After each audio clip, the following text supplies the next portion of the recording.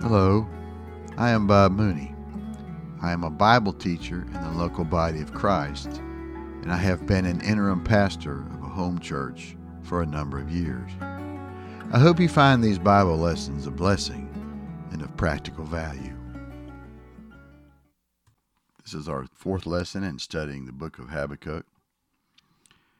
And in our third lesson, we said the church needs to rise up and become the overcomer and the light we are called to be. God is calling his army forth. How does the church overcome? Revelations 12:11 says they overcame him, the accuser, by the blood of the Lamb and the word of their testimony. First and foremost, we need to become born again by accepting Jesus as our Lord and Savior.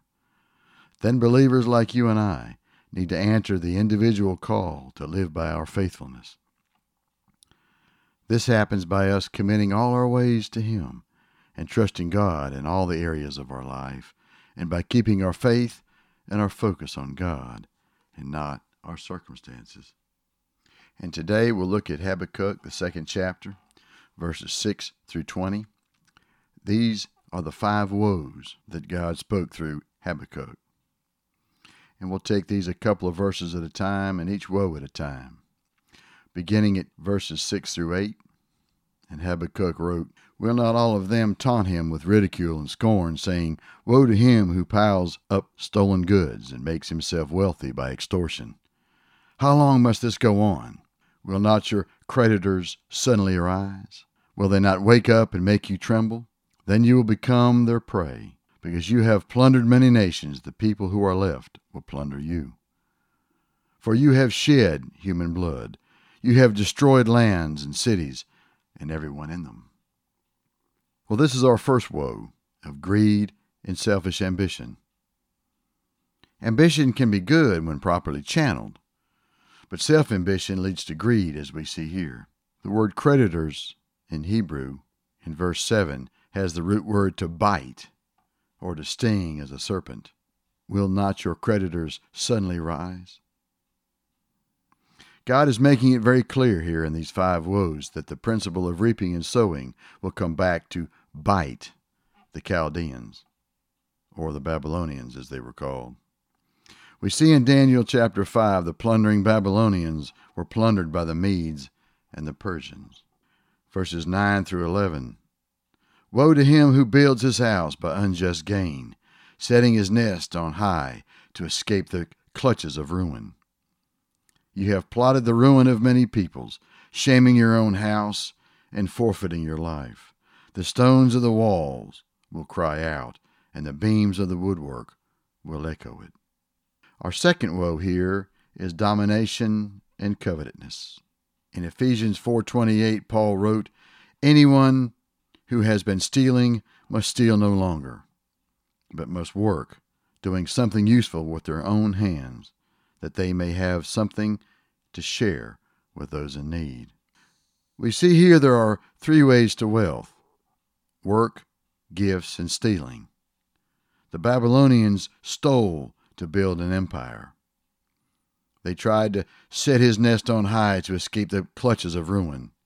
Their security was built on dominating other nations and peoples and taking what wasn't theirs to take. Historically, their security didn't last. No one can escape God's sight. And I'd like to make a little side note here to point out what I've come to believe is one of the best definitions of prosperity. And prosperity is not, quote unquote, believing God for airplanes and gold faucets and luxuries. But godly prosperity is having enough to take care of your own family and having plenty left over to give back to God. We see this in Ephesians 4:28. For God blesses his people not to hoard and not to live in luxury as the Babylonians did here, but to give to those in need and support the local church. In verses 12 through 14, we see the next woe. Woe to him who builds a city with bloodshed and establishes a town in injustice. Has not the Lord Almighty determined that the people's labor is only fuel for the fire, that the nations exhaust themselves for nothing? For the earth will be filled with the knowledge of the glory of the Lord as the waters cover the sea. Our third woe here is exploitation of people and the atrocities the Babylonians committed. Bloodshed and injustice. Babylonians built much of their city with slave labor. Although they were noted for their magnificent buildings, little, if any, survive today. Her glory didn't last. We see here, on the other hand, that the earth will be filled with the knowledge of the glory of the Lord as the waters cover the sea. This is a beautiful assurance in their time of need. Verses 15 through 17. Woe to him who gives drink to his neighbors, pouring it from the wineskin till they are drunk, so that they can gaze on their naked bodies. You will be filled with shame instead of glory. Now it's your turn. Drink and let your nakedness be exposed. The cup from the Lord's right hand is coming around to you, and disgrace will cover your glory. The violence you have done to Lebanon will overwhelm you. Your destruction of the animals will terrify you. For you have shed human blood. You have destroyed lands and cities and everyone in them. Fourth woe here is drunkenness, violence, and debauchery. Drunkenness often leads to other sins, and often it leads to sexual immorality.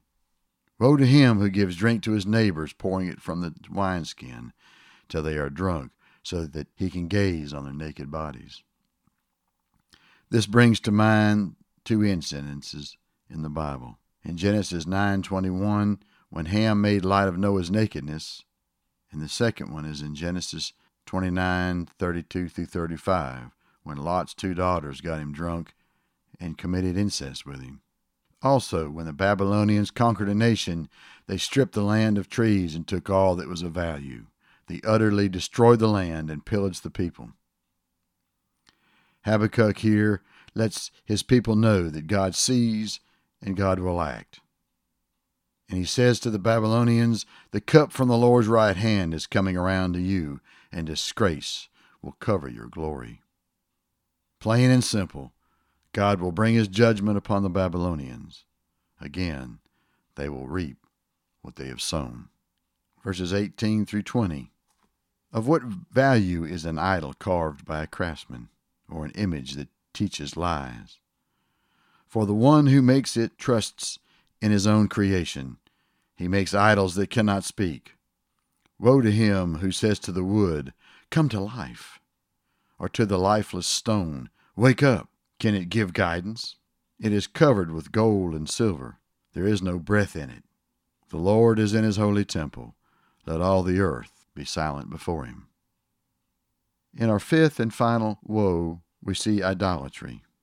In Romans 1:25, Paul gives us probably the best definition of idolatry. He writes, they exchanged the truth about God for a lie, and worshipped and served created things rather than the Creator, who is forever praised. Amen. This fits the Babylonians' behavior like a glove. They depended on what they could do in their own strength. They stole and conquered to feed their own greed and lust. They dominated and exploited people. They were an idolatrous people. They exchanged the truth about God for a lie and worshipped created things rather than the Creator. Habakkuk ends this section of woes with the statement that God is in his holy temple. Let all the earth be silent before him. In the midst of these 5 woes, God also has 3 assurances. The first one is in Habakkuk 2:4, and we see God's grace. See, the enemy is puffed up.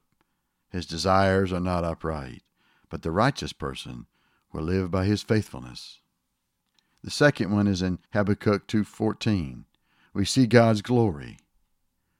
For the earth will be filled with the knowledge of the glory of the Lord as the waters cover the sea. And the third one is in Habakkuk 2:20. We see God's government.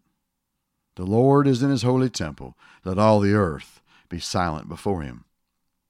God was still on his throne then, and he is still on his throne today, and he will be there for all eternity.